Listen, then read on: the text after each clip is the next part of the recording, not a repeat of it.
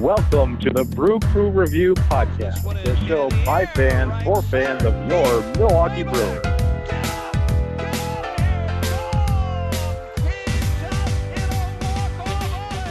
All right, Brewer fans, welcome to Brew Crew Review Podcast.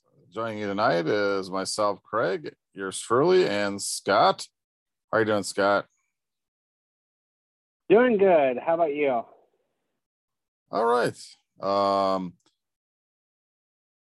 Vince and Chad, are they together somewhere? Neither of them are here, I know. I think they were scouting for us in Sudan. So, we really comb, every nook and cranny on this big blue marble to try to find some, great new young players. And, sometimes you got to go to Sudan, I guess. Scouting interns, I suppose. All right. Well, yeah. Let's see. Do you remember what you predicted? What the Brewers would do in the past week, Scott? I think I said 4-2, and I think that's what they were. Yeah, I think I also picked that, right? 4-2. Was Probably. it? Makes sense. Vince said 5-1, or no? Vince is usually pretty pessimistic. I think he picked 3-3 or something. Whatever. So I mean, obviously, it was a little homestand here for the Brewers, and they took 2 of 3 from both the Braves and 2 of 3 from the Nationals. So overall, I guess successful week. But we'll talk about the road trip coming up here, which is going to be 11 games and 11 days against some pretty tough opponents. The Cardinals, Cubs, and the Padres are all coming up before the Brewers are home once again. So that's a little road trip coming. So we'll talk about that, including a makeup doubleheader against the Cubs on Memorial Day. So that should be interesting at Wrigley. That's makeup from the first rain out of the year for the first weekend. So that's all coming up. We'll talk about do our predictions for that later on. But let's talk about, I guess, the most pressing news. We're taping this on Sunday night, May 22nd, I believe. And Peralta, who I actually got to see pitch in person on Monday, his previous start against the Braves, and he pitched brilliantly. I think he had 7 innings pitched, 10 strikeouts, and no walks, I believe. Anyway, pretty phenomenal stuff from him. And unfortunately, today he had to leave after the 4th inning, I believe, with some shoulder issue. And I think it's the Brewers are officially putting him in the IL after the game today. So he's going to miss at least 1 start, most likely a couple of starts, and hopefully it's nothing long-term serious. I'm sure Aaron Ashby is slated to fill his spot in the rotation. I'm venture to guess. What are your thoughts on Peralta's brilliant outing against the Braves, and unfortunately him leaving the game early in his potential potential injury, I guess, Scott? Well, any injury is going to be disappointing, obviously. But to lose one of our great pitchers for any amount of time is definitely a little bit of a blow. The good news is that there's still a very, very legitimate chance that this is not going to be something really, really major, which so many times in Brewer history, we would hear something like that. And, obviously we don't know. We're not prognosticators. In fact, I do have an anonymous source. I'll just call him TC. I guess I could call him T Carter, but he said that he thinks that Peralta will be back in a couple weeks. So let's hope that that's it. Now, obviously, he hasn't even gotten an MRI yet, so he's just kind of guessing. But he's usually right more often than not. So I'm going to take his opinion. Yeah, maybe I'm hoping this is all a little bit precautionary. Obviously, it's somewhat still early in the season, and we've got to preserve. I mean, miss a start or two, it kind of cuts down his overall innings. but this could pretend to something more serious. You just never know.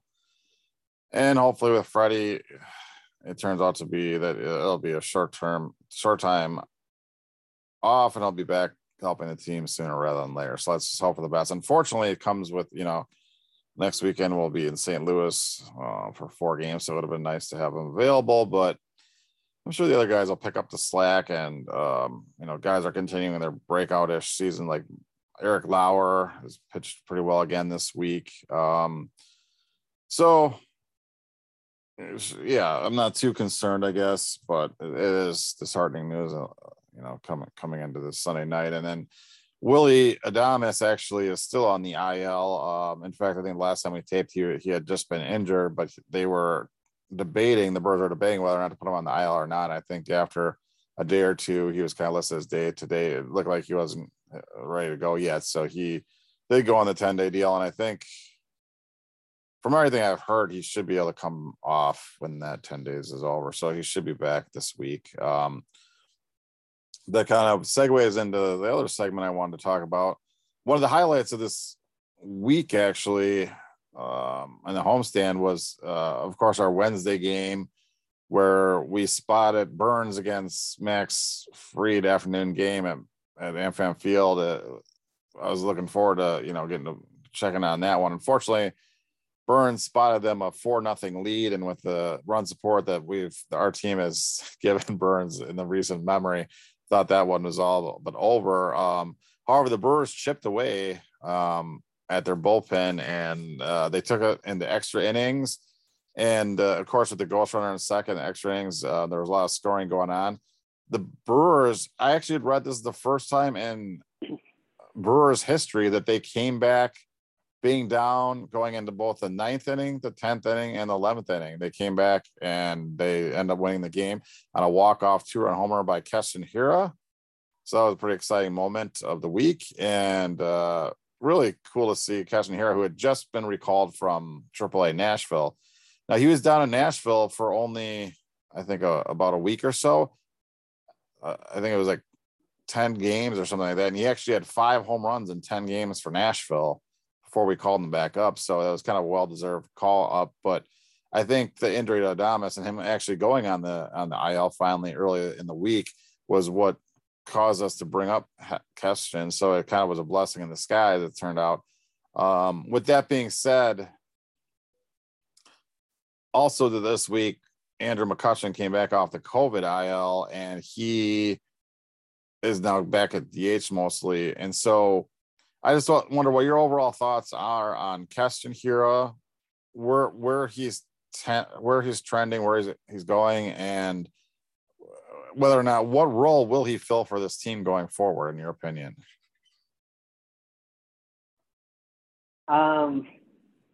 Unfortunately, so let me put it this way. There's a lot of players on our team that can fill a lot of different holes because they can play a lot of different positions. Keston Hiura is not one of them. So we're talking about a guy who, can play second and, first. That's about it. And obviously now DH, I hate to say it, but, if it wasn't for the DH, I don't know how much playing time Keston would have at all.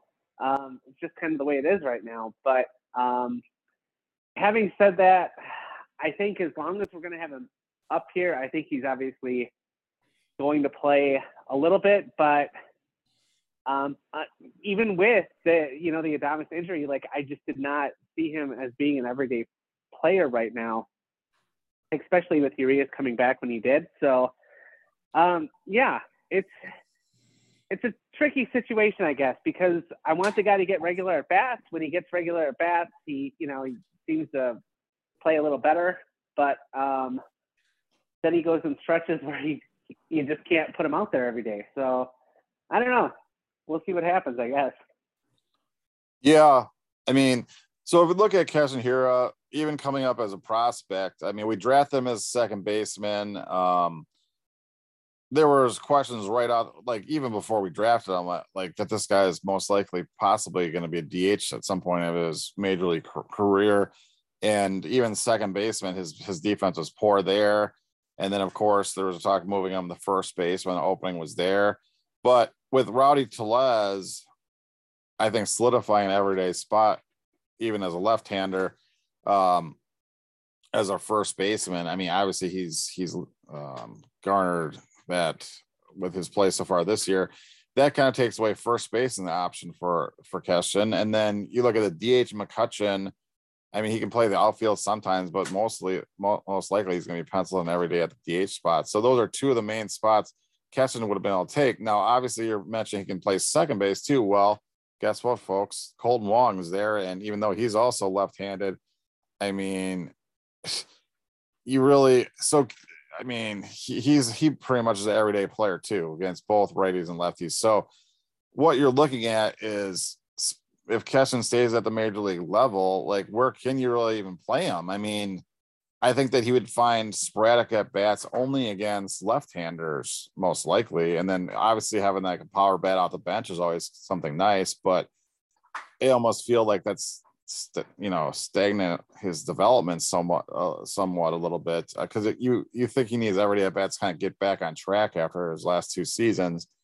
So it's tough, and that's where you see him go down to Nashville and just completely rake against that level of pitching, and you're like, oh, you want that offense back in your lineup. So unfortunately, because of his lack of versatility, and I think that they've experimented with him in the outfield, but again, it'd only be a corner outfield spot, and we got plenty of those also currently with the team. So, I mean, I don't think he's even trusted out there defensively, to be quite honest. So, yeah, there's really, unfortunately, because of his lack of versatility and his bat, which I'd say I don't have faith in his hitting right now, but I have a lot of hope that he will still become a borderline all-star with the bat, is what I had assumed that he had the potential to become. But with that being said, I mean, it just doesn't seem like he has a really solid role on this team going forward. So I think that he really will be that spot starter if he stays at the big club, or he'll just be a power bat off the bench, which is, a good thing to have for a contending team like the Brewers. But I still think that'll be tough on Keston to not get very much playing time, but I guess it is what it is.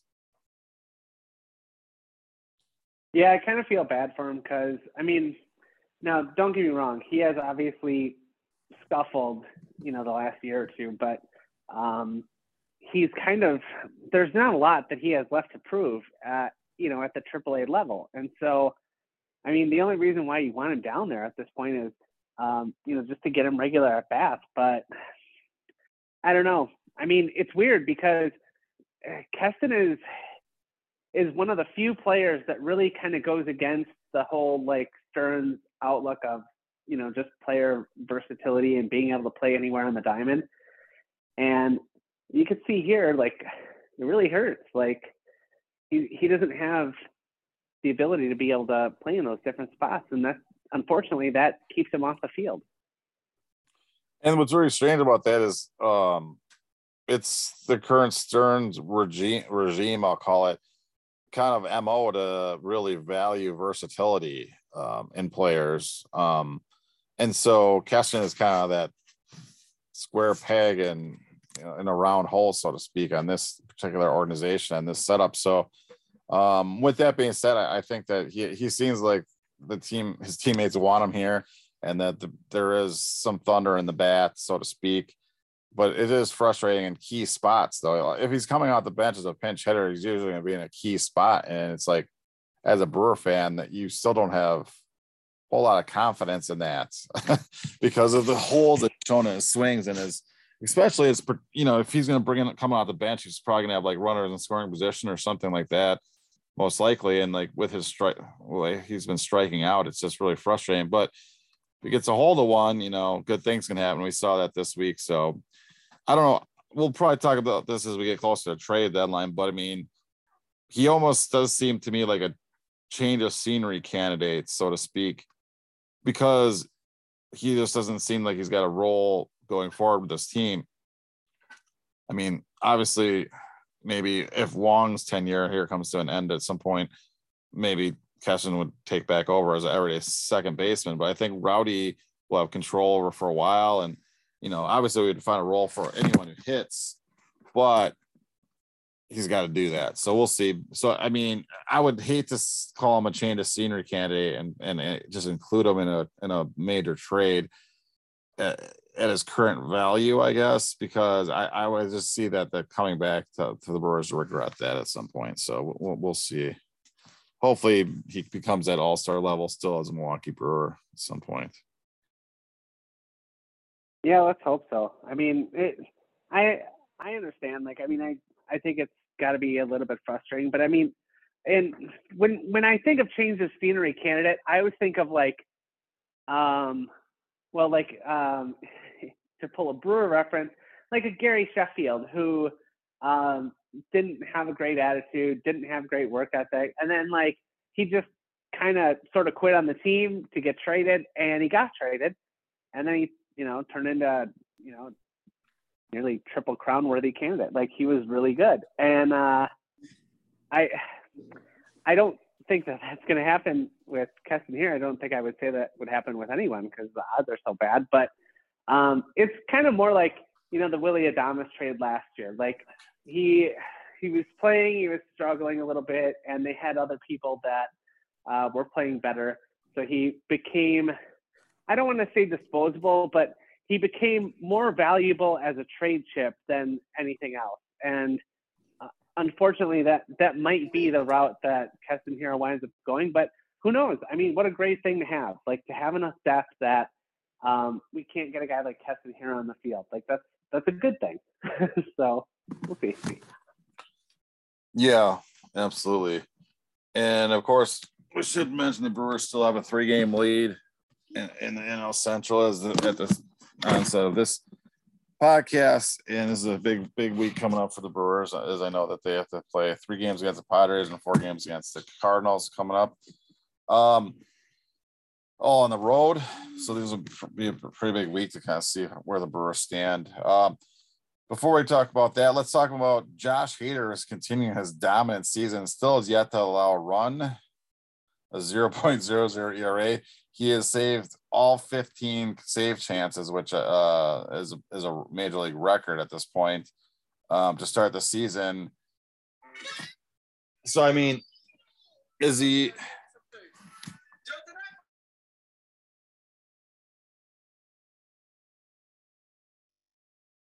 Oh, we're in suspense.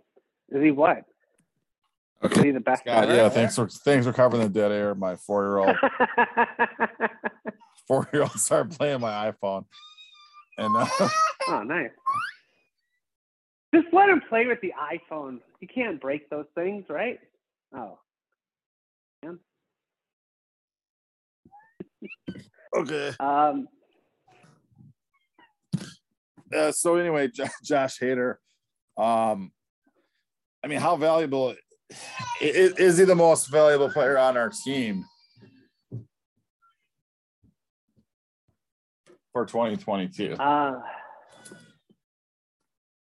don't know. I personally would rather have. I mean, I guess I'd say that Corbin Burns was probably more valuable, but again, I always look at it where I just see Josh Hader being so dominant, and I see a lot of opportunities that we don't necessarily use him, and I get it that it's a long season and we're really gonna make sure that he doesn't pitch, overexert himself and make sure he comes in the perfect situation and all that kind of stuff. But I don't know. I thought 3 years ago we were over this, where we didn't have the whole traditional closer thing, and I thought he was much more valuable then. Obviously, he's very valuable now. Anytime that you do your job as well as Josh Hader does, you're going to be extremely valuable. But, I mean, I don't know.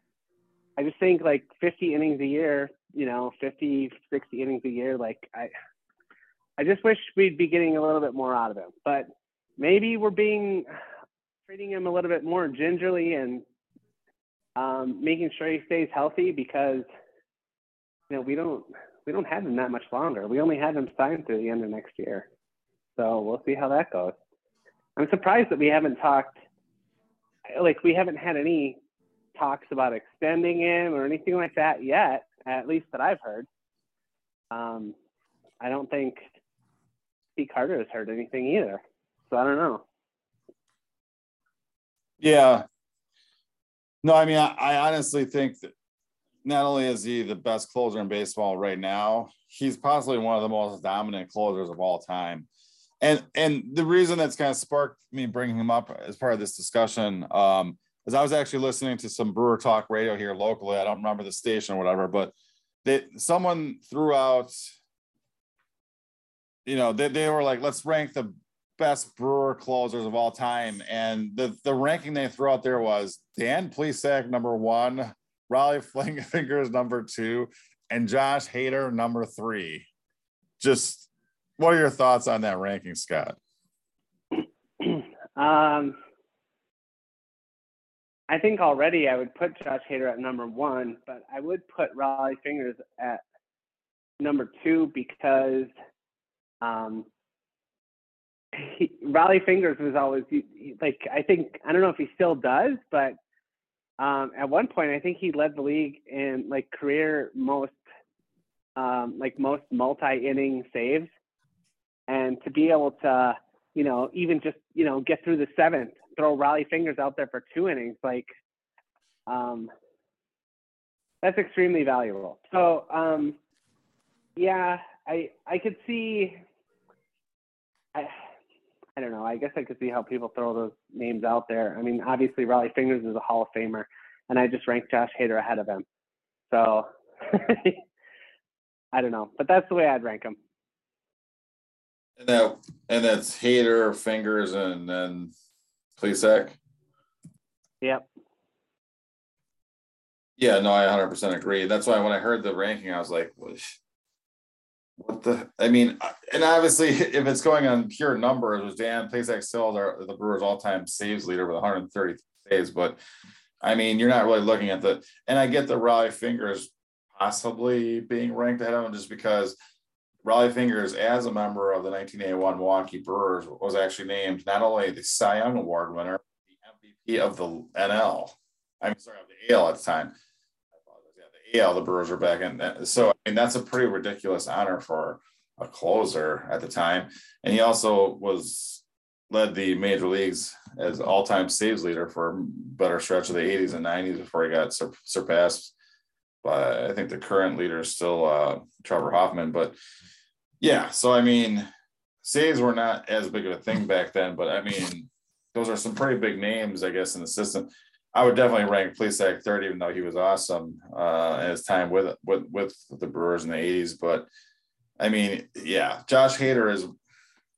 I mean, I can't name that many dominant closers that I'd rank ahead of Josh Hader.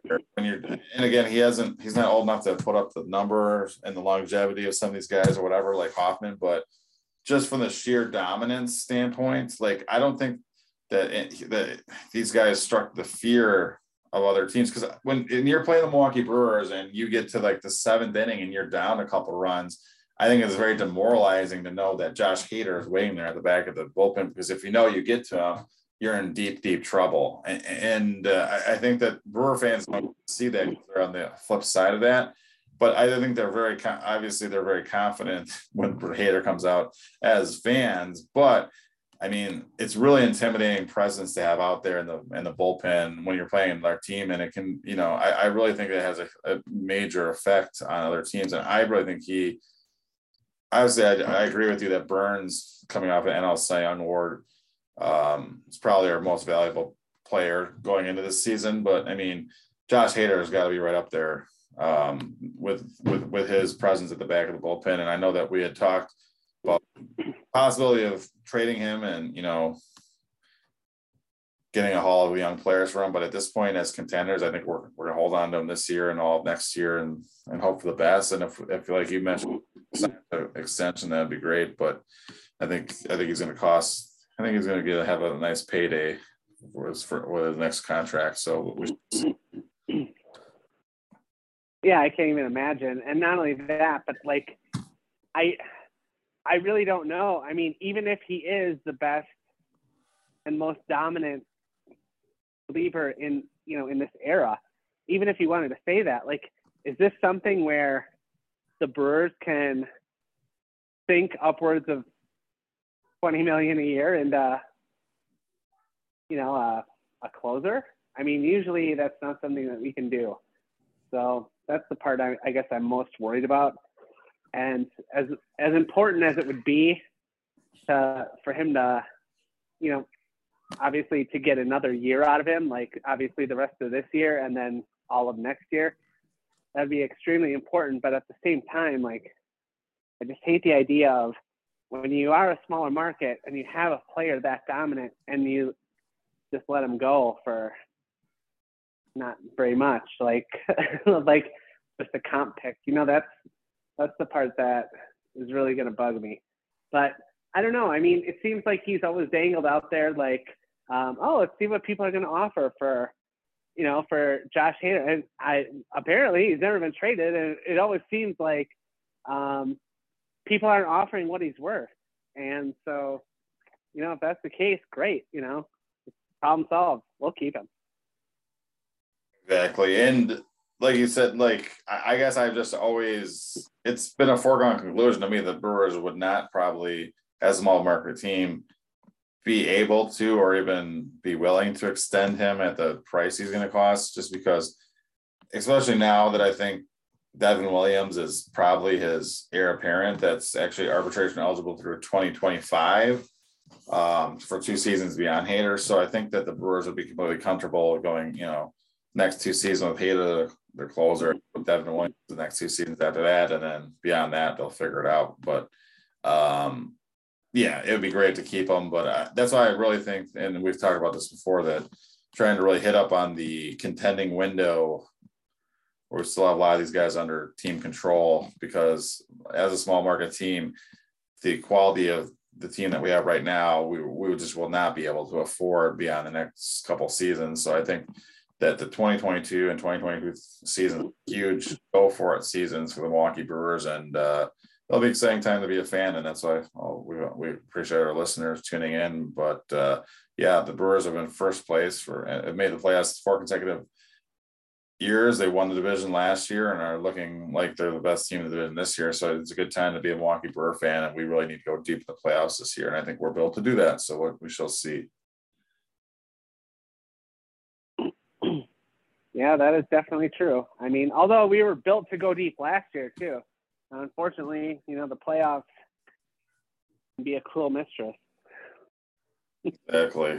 Well, again, you just want as many opportunities as you can, and I think that the Brewers really, we'll see. I think that they'll put the team in place to really be able to be there to make a serious run again this year. So, all right, so let's just talk about this next upcoming weekend and predictions, Scott. So we travel to San Diego tonight, and we have 3 games set against the Padres.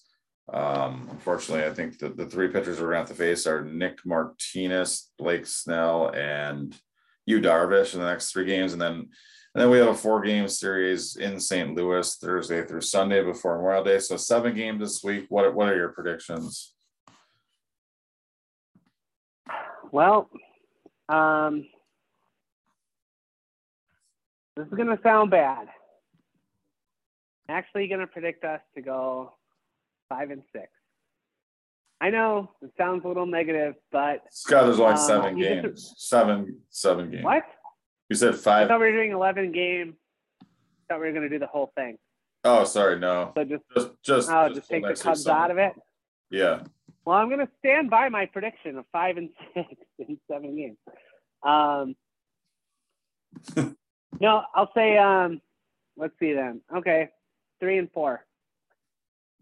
Okay. I'm hoping we pull off a split with Cardinals and then lose 2-3 when we head out west. Seems to happen. I mean, obviously, being in the Midwest, we don't have to travel from one coast to the other, which is kind of a big benefit to us. But how many times have we seen us go out west and just get throttled? By teams like inferior Padres teams. Like, I just picture our offense at Petco, and I just see Cheerios. Just 0, 0, 0. Like, hopefully I'm wrong. I mean, obviously the offense has warmed up considerably since the first month of the year. But at the same time, Petco's a tough place to hit. And, you know, on the road, West Coast, Padres are actually good. Could be trouble. But yeah, that's what I'll say. Yeah, I agree with you. I'm gonna go 3 and 4. Also, I know back in like the 90s and 2000s that the Brewers, every time they had like even the 80s, I guess, they had a West Coast swing of like a 10-game West Coast swing. They would always do very, very poorly. I think that that trend has really changed over the last couple of years. And if I remember correctly, and you'll have to maybe have your interns look this up quick, Scott, but I'm pretty sure the Brewers went into San Diego and swept this series last year. And I think the Padres were just like, it was sometime around the same time last year. And the Padres were like thinking that they were going to really be a team that was a player in that NL West that included the 100 plus, eventually 100 plus winning Dodgers and Giants. And I think that the Brewers came right in and swept them right away. And I think that's when they really started to realize that maybe they weren't quite as good as they were hoping. But, and the flip side of that, the Brewers were a really good team that came in there. So, again, with our pitching, I think that I almost feel like that with our pitching, it almost feels like we're like losing streak proof, if that makes any sense. Like, I really don't see us like going on some kind of 7-game losing streak, which I know teams have had ability in the past. I really think that we're really built to succeed. So I'm not too worried about, and again, I just don't like playing the Cardinals ever, home or away, but I feel that, you know, I want to win that series. I mean, more than anything, that's our, if the only 3 victories this week that I'm predicting come just against the Cardinals, that would be wonderful. So we shall see. But yeah, we'll both go with 3 and 4, but hopefully we're less than that. They can exceed our. No, the April 3-game series against the Padres that you talked about, that was like one of the first series where we started to think, well, this team might be really good. Like, this pitching staff is really starting to figure it out. We only gave up 3 runs in that series, I think. Well, I don't think. I mean, I just looked it up. So I wouldn't have been able to recall that. I don't even know what color shirt I have on right now, but I know I am wearing a shirt. So it's good. Yeah. You know. I think I'm wearing pants. No, that was no, but that was a great series for the Brewers last year. I certainly hope that they're able to do the same this year. Yeah, absolutely. All right. If we give up 3 runs in 3 games, there's a legitimate chance that we might win one of them. Yeah, and it does seem like our bats are starting to heat up with the weather across the country or whatever. So usually the warmer weather brings a little bit better hitting, and so hopefully the Brewers can start to string some runs together. And even though they seem to really underperform on a game by game basis, we have had some offensive explosions here that put us in the top. I think it's on the top 10 in runs scored. Yeah. So overall, hopefully we can still eke it out. And again, it's okay if we only score 5 runs, if we're only giving up 3 runs because of our awesome bullpen. There's not too many worries on that front. So yeah, that's true. So unfortunately, I'm not going to be heading to any games this week. And Vince and Chad are in Sudan, and I know you're in Henderson, Nevada. So unfortunately, we'll have to tune in to the Brewers on the radio or television and taking some nice games here as we go into Memorial Day weekend. So, all right. Oh yeah, this is another blackout series for me then. Oh boy. Pretty much. Yeah. I think I still have like 6 teams that are blackout games in Nevada, because Nevada, despite not having a baseball team, is apparently in 6 different MLB markets. It's the dumbest thing I've ever heard. MLB. Dumb. Yep. So, all right. Sounds good. Well, you stay classy, West Dallas, and go Brewers. Go Birds! Dude.